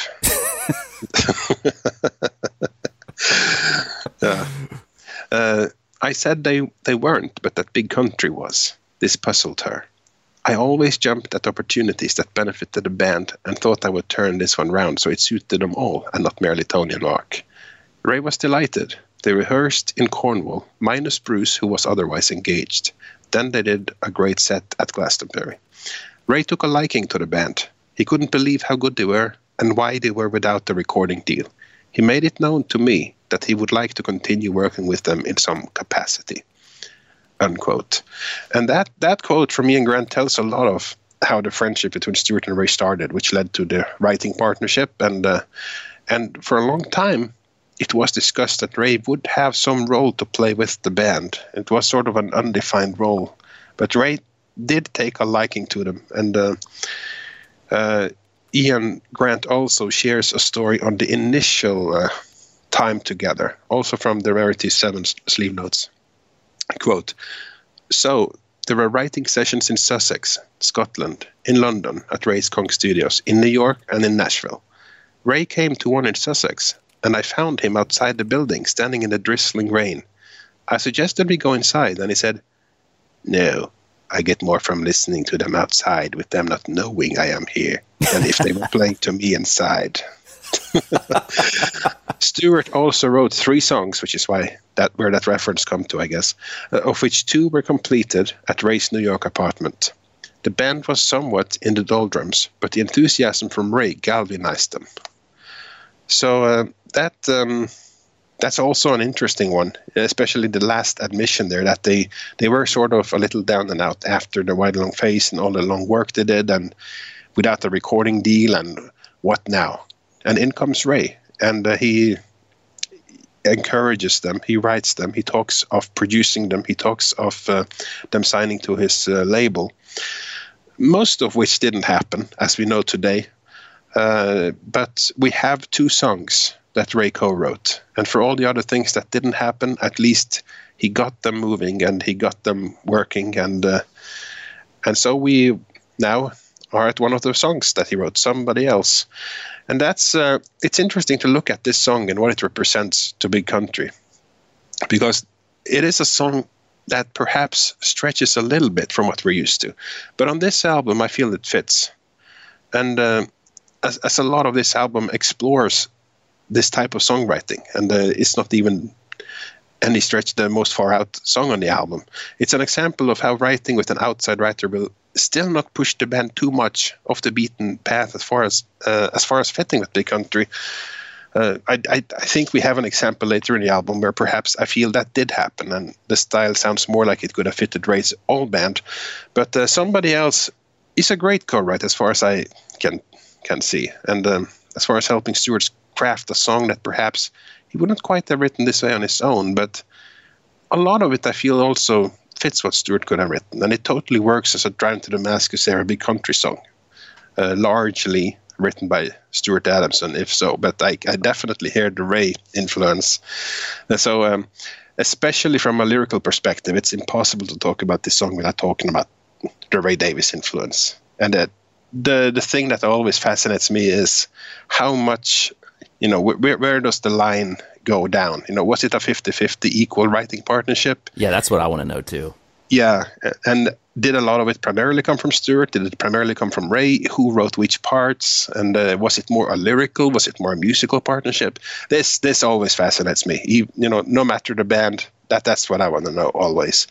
And especially here with the more extraordinary co-writes like Stewart and Ray Davies, that's a pretty incredible, the more you think about it, that they ended up writing something. So how much did come from Ray? How much came from Stewart? We can't possibly know. The only way to find out now is to ask Ray Davies. That is not likely that will happen, but we can look for ourselves and look at each writer's background and history, and especially looking at the topic of the song. I don't think I have ever seen any comment from anyone that this lyric is a Ray lyric. when you go down the lyrics of this thing. What I see is everybody looking on this song almost exclusively as a very autobiographic lyric by Stewart, who obviously split up from his wife a few years earlier. And we have examples from Ray writing songs of this topic before. So I'm less convinced. I think perhaps Stewart had a lot of the direction for the song, but I think Ray influenced a lot of the style. And Ray has written songs about the closure of relationships before. And the one song he wrote that seems to be the closest to somebody else is the song Property from the Kings' 1983 album State of Confusion. That is a song that is much more heartfelt than Somebody Else. But one example of the lyrics in that song is, we take the photographs, the ones of you and me, when we both posed and laughed to please the family. Nobody noticed then, we wanted to be free, and now there's no more love, it's just a property. So it points to the same thing, that it's the end of the relationship and it's all about the things. It's a much more bittersweet take on splitting up. It is just like Somebody Else's song, which it looks at the breakup in terms of all the stuff you accumulated over the years. And now that you have split up, you need to kind of deal with it. And there's one more sample from the end of the song that is quite telling if you compare it with Somebody Else, where he says, and all the little gifts we thought we'd throw away, the useless souvenirs bought on a holiday, we put them on the shelf, now they're collecting dust, we never needed them, but they outlasted us.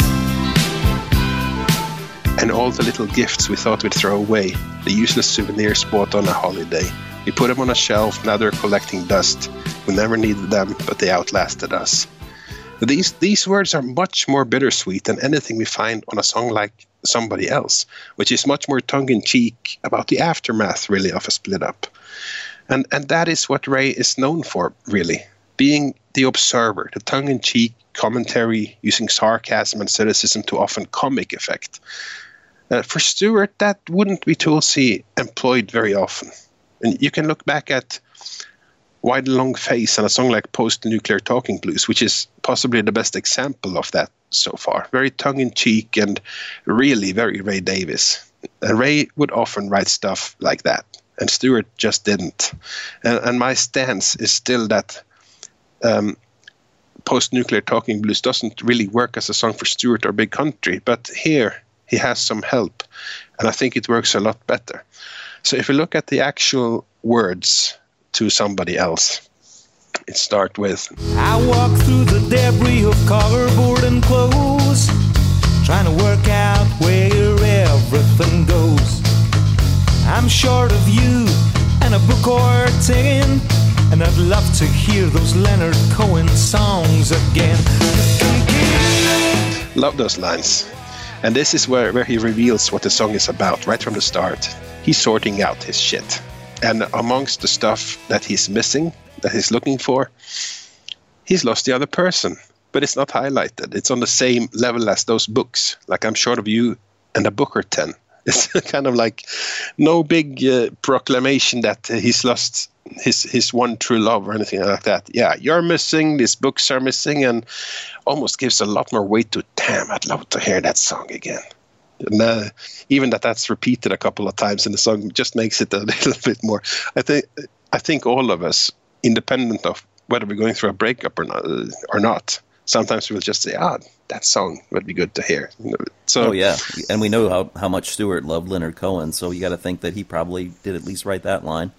Yeah. And, the funny thing is, I used to think, and I'm still, I see it on John's page, and it does say, I'm short of you, and that makes total sense. I used to think it said, I'm short a view, A-V-I-E-W. I'm short of you and a book or 10, as if he had a better view where he used to live with his previous lover. Let me pull up the book, because I have the book here. Maybe I'm short a book or 2 or 10 is what it says there. Maybe I'm short a book or 2 or 10? That's what the lyrics say. I'm sure that this was changed. This is another example of what we saw, for example, in The Crossing, where lyrics were changed. I refuse to agree that he sings all that. And is that in the lyric sheet of the album? I pulled out the CD booklet and I quote, "Maybe I'm short a book or 2 or 10. That's weird. That's very strange. It's open for debate. This is very open for debate, and that's sort of unraveling a lot of what I'm saying, but I don't care. It's okay. Well, no, I mean, it's still that I'm short of you is still the main theme that goes through the whole song. Yeah, it is. But again, it's downplayed, and even let's assume that's what he says. Even so, it's sort of not highlighted any more than the books, and the Leonard Cohen song almost has much more weight than either. So it's kind of it's a person that we're not catching at the peak of his grief. He's over the heartache. Perhaps he's not over the bitterness, and perhaps not over some sadness, but it's no longer overwhelming, clearly. And the song is full of what I call gallows humor, and I assume that translates. Oh yeah, and you can make wisecracks at the situation without it being awkward. You know, it happened a little while ago, and now we're practical. We're sorting through the shit, and it's not a fun situation, but the hurt isn't swelling up. You're in the phase where you just go, "Fine, I'll deal with it." So there's a saying, "Show me your possessions and I will tell you what kind of person you are." And this song is full of items and possessions. So let's see what we find here. So as we proceed in the song, this guy has self-help books, motivational videos. He's trying to improve himself. Ticket stub from the late night show. So they've done stuff. And this line, which I refuse to think Stewart wrote, this has to be our Ray line. Non-essential items of dysfunctional ease. That's Ray. Yes, it's got to be. It's got to be Ray. That's my favorite line in the song. It's very cool. so him. And then to rhyme with that, I don't have no room for those water skis, and you can just see it. Self-help books and motivational videos. A ticket stub from the late night show. Non-essential items of dysfunctional ease. I don't have no room for those water skis. You can keep that kiss me hat, the one that I bought in Spain. You can keep my Scalex trick, all of my clockwork dreams. I thought it was good for my health. You can leave it all on the bathroom shelf. You can keep that body. It belonged to somebody else. A room, a bed, and a couple of chairs. Had a hard time getting that fridge up the stairs. Sitting by the window looking out at the rain. I'd love to hear those Leonard Cohen songs again. I find a lot of this funny, and you can take it anyway. You can take it the funny way, or you can take it as the bittersweet thing, someone going through his shit after a breakup, and it's sad. But it's not written as a sad thing. It's so full of sarcasm. It's very Ray that way. And it's kind of fun that the example I used from Ray's own song is so dripping almost with regret and sadness.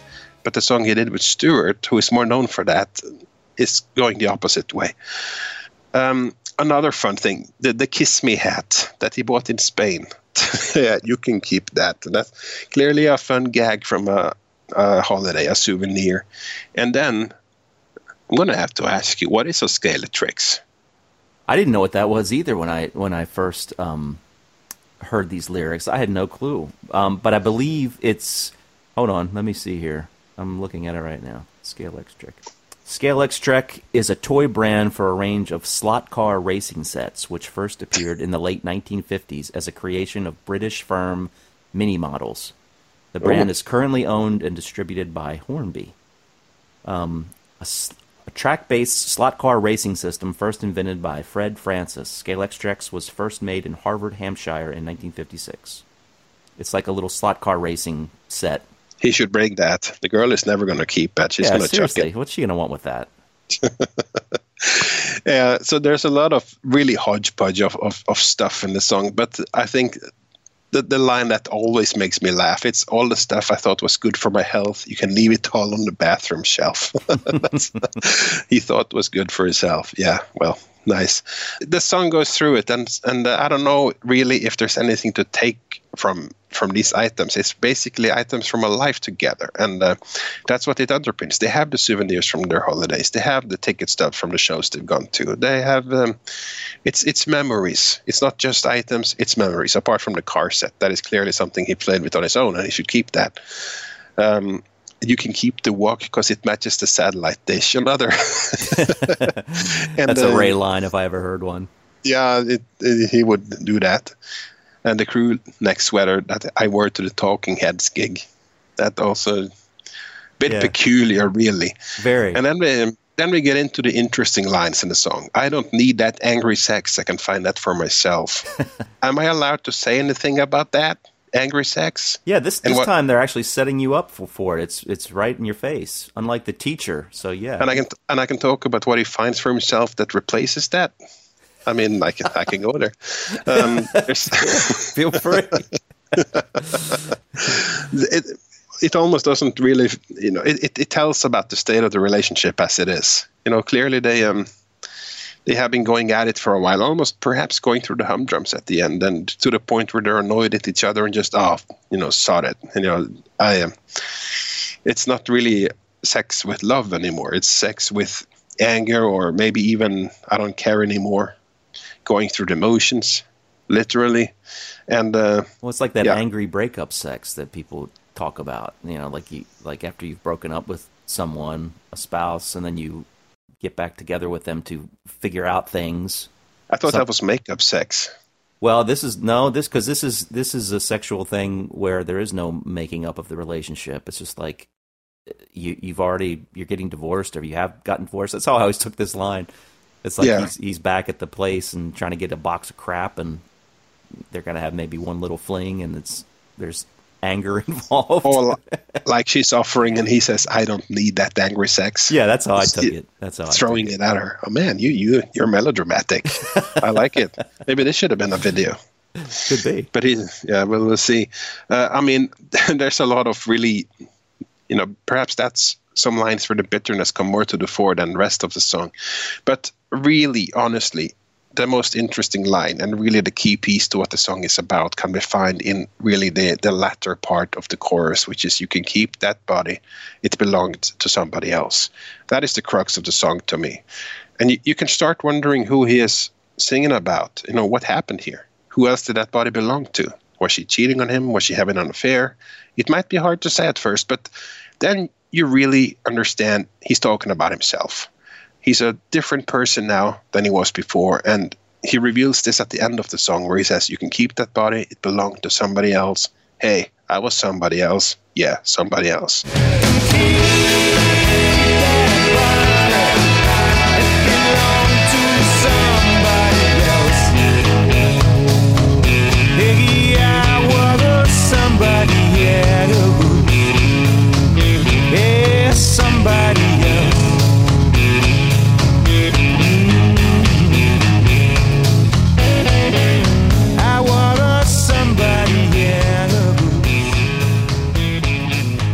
So you can speculate about what caused the change. Was it the end of the relationship, or was it just them growing apart? Like they were different people than they both are now, or at least he was a different person than he is now. And that could hint at the reason that the split of the song happened, or the split of the people in the song is happening. They grew apart, they were different people before, and her body belonged to the guy he used to be, not the guy he is now, because they clearly have grown apart. So that's really the crux of really the background, and then you have really going through all the stuff and figuring it out. There are some interesting lyrics in the demo that were taken out, and a lot of the lyrics in this song were repeated twice, and that's sort of a songwriting or a storytelling really device that you hear it again, you enforce it. And I don't feel like it's blind repetition. I feel it feels. I think the song builds nicely with it, and it helps underpin what is going on. But something was taken out compared with the demo, and that is the second repeat of the "You Can Keep That Kiss Me" hat, the one I bought in Spain. You can keep my Skeletrix and all of my Subito men. So the line we didn't get was the one about the Subito men. And that is a type of football or soccer for you Yanks, where you you use your fingers to move the ball from guy to guy on the board and try to score a goal. Subito, of course, is the sport that Bruce Watson is the world champion of Subito. And they played it a lot, I guess, on tour or certainly in studios. And if anyone out there thinks they can take on Bruce Watson in Subito and take his championship, think again. He will hand your ass to you. He's the champion of that one. But that didn't last the song, and that would almost have been an inside Big Country type joke, because I remember the band member talking a bit about Subito back in the bulletin board days. So that's that one. I think, just to summarize all of this, I think the lyrics are very clever, and I don't get sad. I see some people get sad over the song, and I get it. It's a song that you could get sad about. I actually think the song is funny. and I don't feel bad about thinking that, because a lot of the time it clearly tries to be. But there is a deeper meaning to it as well. I don't sit and laugh from beginning to end. It's really making light of a sad situation. It's gallows humor. It's wry and ironic, and definitely very much in the vein that Ray Davies would usually write. And I hear his influence here many times, and some lines are definitely him. Some lines are definitely Stewart. I didn't call out any of that because that's kind of goes without saying. But if you listen closely, there's a lot more going out under the surface. So I do not see this as a super dark song. I see it probably as putting on a brave face, or maybe hiding the sadness, because it is a little bit sad, but not like the crux of sadness. It's the aftermath. It's more the practical approach to the end of that sadness. But you can make light of that, or at least some of the things. And that's what this guy is doing, I guess, to carry himself onward. So whether it's cynical, whether it's bittersweet, whether it's humoristic, I hear all of those things and more. So I think lyrically this is quite a fun song. Musically, just to touch briefly on that, I think it's such a well-crafted song. This is really is a song that I always kind of liked it, but it's really grown on me over the years, more than I think a lot of the other songs on the album. And it starts even to the beginning with those nice guitar lines in the beginning. And I didn't call this out for the demo, but the demo also has half of those guitar lines. They actually added the rest. So the demo would have half of the guitar line intro, and the finished studio version would have the full guitar line intro. So they completed it in that transition.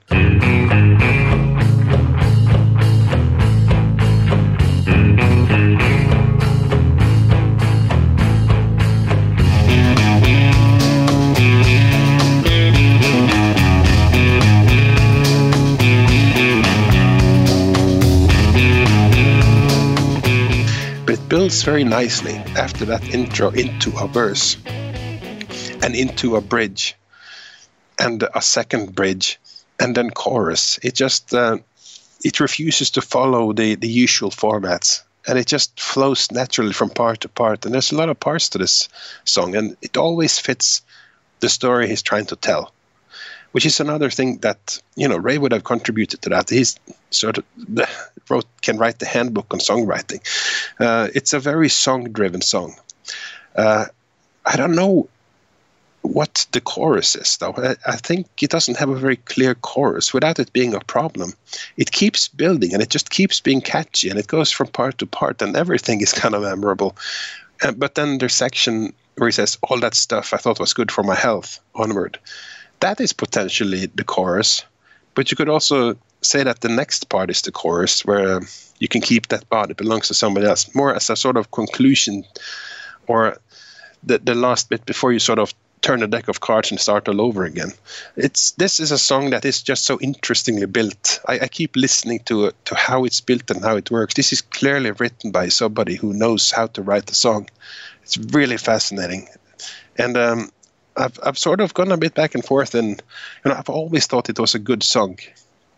And this is just to use your own phrase, and this time I'm telling you that because I'm not copying you, but you mentioned this thing. It's a good song, but it's not a good Big Country song. That that would be something I said to begin with. But over the years, I actually quite sternly believe that this is a good big country song. It sits very comfortably on this album. It has the band playing away. You can hear every band member doing exactly what they're good at. And they have some input from Ray, so clearly there's a little bit of outside, but it does have a foot in what I think the band is all about, and also a foot in something interesting. And I think Somebody Else was the most successful collaboration with Ray, and it turned into a great song on the album.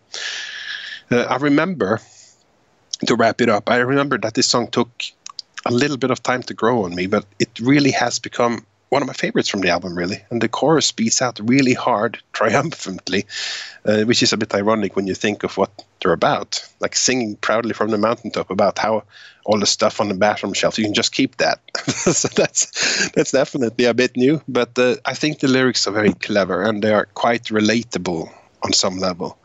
I probably wouldn't have picked it as a single. I think it's a much better album track than a single, but I love the song regardless. Yeah, that's good. That's good. Yeah, I mean, I think I think you summed it up well when you say it's clearly written by someone who knows how to write a song, and I think the Ray Davies influence is just all over this, musically, lyrically, and as you said, I would love to know who wrote what. I mean, I'm not at all trying to minimize whatever Stewart's contributions might have been, but the thing about this song that stands out to me, and this doesn't necessarily disqualify Stewart from having a larger role in it, but it is a very standard rock and roll type song. I mean, when I say standard, I don't mean that necessarily as a criticism, like it's something you hear everywhere else, because there are a lot of really original ideas in the song and in the creation of the song. But as far as the playing of it, and the sound of it, the instrumentation, it's a rock and roll song. And that's probably why it rates lower for me, even though I recognize it as good songwriting craft. I still hold to my original feeling about this song, and you said it. It's like it's a good song, but to me, it's not a good. It's not really a big country song to me. There's nothing in this song musically that sounds unique in the way that big country sounds unique to me. It sounds like, even though it's good, it's played well, it's got good parts, and there are a few little maybe Mark Brzezicki flourishes in there that stand out, but most of it seems like a really good band, a really good rock and roll band playing the song, but it doesn't sound like a big country type of sound to me. And, you know, playing traditional rock and roll isn't what drew me to big country. So while I can recognize this as a good traditional rock and roll song with some catchy and incisive and interesting lyrics, I remember listening to it. I just thought, this is fine. This is a good song, but it's not what I'm looking for. It's not what I want from big country. And I'll say that a lot of times on this album. And also I'll be surprised at times thinking it's not something I wanted, and turns out to actually really grow on me over the years. So for me, I think the other Ray Davies song had more of the effect on me as this one had on you, whereas I held it at arm's length at first, but it's grown on me a lot more over the years. But yeah, I mean, it's really well produced. This is a really well produced song. It's got like nice distorted parts with that mixture of clean guitar parts that really gives the song a great texture musically. I think for me, it's a little plodding at times, maybe tempo wise. Like sometimes just kind of like. And it needs to be. I mean, that's kind of the feel. The feel of the music matches the tone of the lyrics, I think. It's just kind of this guy, trying to make the best of a terrible situation and trying to find some humor in something that's, not really a very humor-driven type of thing, obviously. But he's trying to make the best of it. And I kind of get the feeling of him just sort of meandering around, getting his new place set up with the tiny room and a couple of chairs, and having to drag this refrigerator up the stairs with maybe a buddy of his, and it almost makes me think of for some reason it makes me think of the dude from The Big Lebowski. He's just like this guy, just kind of, oh man, this sucks, but what are you gonna do? That's kind of the feel that he's got here. But But yeah, I mean, you've talked about all the things that I would talk about as far as the great lyrics, non-essential items of dysfunctional leads. I think it's just so great. That's such a great line. And when I see like the self-help books and motivational videos too, it's like that really tells a story and fills in a lot of the gaps. You get the sense that this couple tried to make it work. Like I don't take that necessarily as being just self-help books for the guy singing the song. I get it. I take it as being like some sort of couples therapy, or let's try to work on our marriage or our relationship. And they got these books to see how they could help each other out, and motivational videos. And, those things so rarely seem to work. It's like once you get to that point, it's kind of like maybe sometimes it works, but other times it's like you're just treading water until the inevitable. Yeah, you're clutching at straws. And also you can look 2 ways at the Kiss Me hat that I bought in Spain. Like, I buy this hat, I look to my beloved with the hat expectantly, and you do not get kissed. Right. Yeah. And also, the whole line of, I don't need that angry sex, I can find that for myself. You can keep that body, it belonged to somebody else. I think definitely, especially as you said, as he's going out in the coda of the song and he says, I was somebody else, clearly he's talking about himself. But you could also look at that as when he says the body belonged to somebody else. You could also think about it as he's talking to her as well. Like she's changed perhaps and become a person that he no longer recognizes, or she's not the same person that she used to be when they were, at the pinnacle of their relationship. So the person she is now is somebody else versus who she was when they would have, when he would have embraced the idea of sexual relations with her. So a lot of interesting ways you can take the lyrics, and that's just a sign of really good, smart lyric writing, and they've done it here. What I always thought was funny, and the Talking Heads reference, I remember hearing that, and again, back to my big country snobbery, there are like certain things like I don't want to hear that in a big country song. Don't talk about Talking Heads. Don't have really anything against the Talking Heads, but don't bring it down to that level. But what was funny about that is, I don't know if you remember this, but when they would play this song live, and this might give you an indication of at least who wrote this particular line, but when they would play this song live, Stewart would often change that lyric to, I think Talking Heads are pish.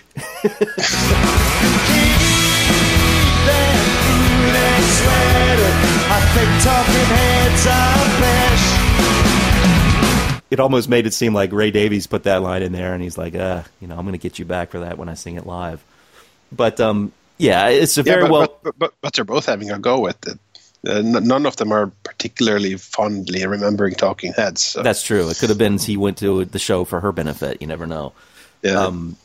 It's a good song. It just kind of meanders for me and doesn't really do much for me. It doesn't really mean much to me. It's not a song that if I was still making big country mix tapes, or I guess nowadays it would be a big country playlist, would not find its way on there. But I can recognize it for being a well-structured, a well-written song.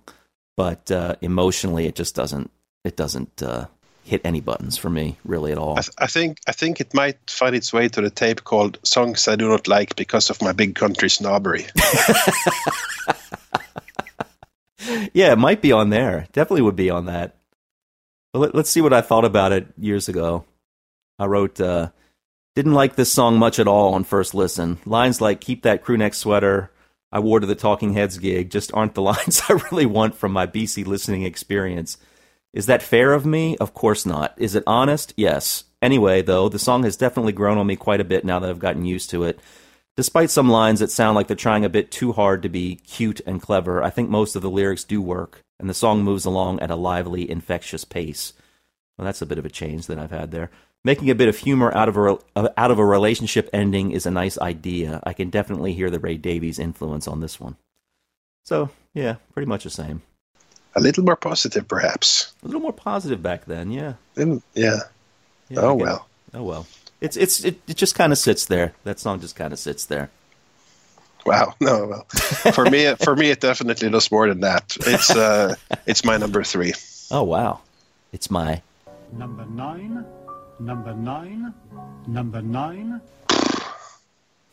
Gosh. You're such a freaking snob. If I want to hear great songs, great traditional rock and roll songs about breakups, I'll go listen to the Kinks. I didn't think this was that traditional, but there you go. Unbig country, like, perhaps. I mean, I didn't go and break down all the stuff that the guys are doing, but I really hear a lot of big country in it. I think that's what changed for me over the years, because it would definitely not be my number 3 to begin with. But I think that's what I hear over the years. I hear more of it than I think I did back then. Interesting. But that's me. Yeah, that is you. I hear good musicianship, good playing, good production. I just don't hear a lot of big country. But I think somebody on our Facebook page, by the way, said that they really liked this song because it also name-checked their other favorite band, which was Talking Heads. Yeah. I think that was Nurin Peterson. Nurin Peterson in South Africa. Wow, what a serendipitous moment. I got home and I haven't chosen anything on my laptop, which I've just now started loading with music. And the first album I decided to listen to tonight was Driving to Damascus, an album that I only came across as a result of the Great Divide podcast. I don't think it was promoted at all in any way in South Africa. And I ordered it. I received it in December in 2016. And it's become one of my favorite albums. And it's just terribly unfortunate that the general population and the music marketing powers that be didn't feel the same way about it. And possibly resulted in the untimely death of a hero of all of ours. And it's just a wake-up moment for us to realize that we have a lot to give to this world. And if not immediately realized, we need to have faith that what we do put out there, if given with the right intention, is ultimately good. It might not ultimately be received at that time that we can realize it. I'm as desperately sad as I believe many of us on the podcast are, that Stuart Adamson isn't still with us. The many moments of joy and self-reflection that he's given us. It's a beautiful album. I'm holding it in my hand at the moment. My favorite tracks on it, Devil in the Eye, brilliant lyrics. Somebody Else, so poignant. I even love Talking Heads myself. My 2 favorite bands were Talking Heads and Big Country. It's just phenomenal that he mentions Talking Heads in one of his songs. Yeah, and thanks Tom and Svein for such a fantastic podcast. I don't know if you got any much more material, but it was a wonderful discovery for me. Thank you.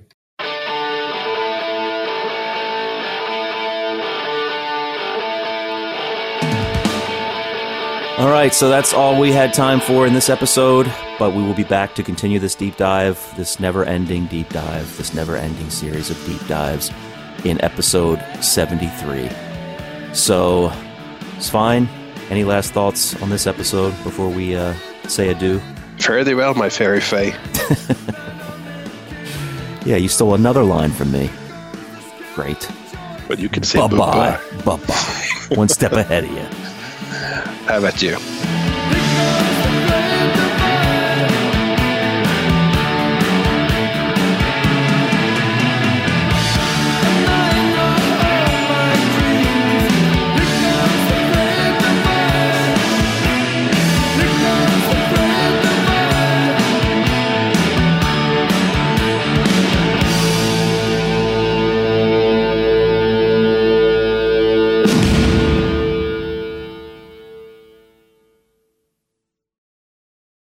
Big Country special guests here on the Night Owls tonight. They've been wailed all evening, and Stuart's got something else that really winds him up. We better get it. What else would you like? Eradicated. We will ban it from the planet. What is it? I'll tell you what really, really bugs me to death is cheap, stingy restaurant owners in Britain who give you one cup of coffee for £2.50 and then didn't even care to offer you a refill when the cup's empty.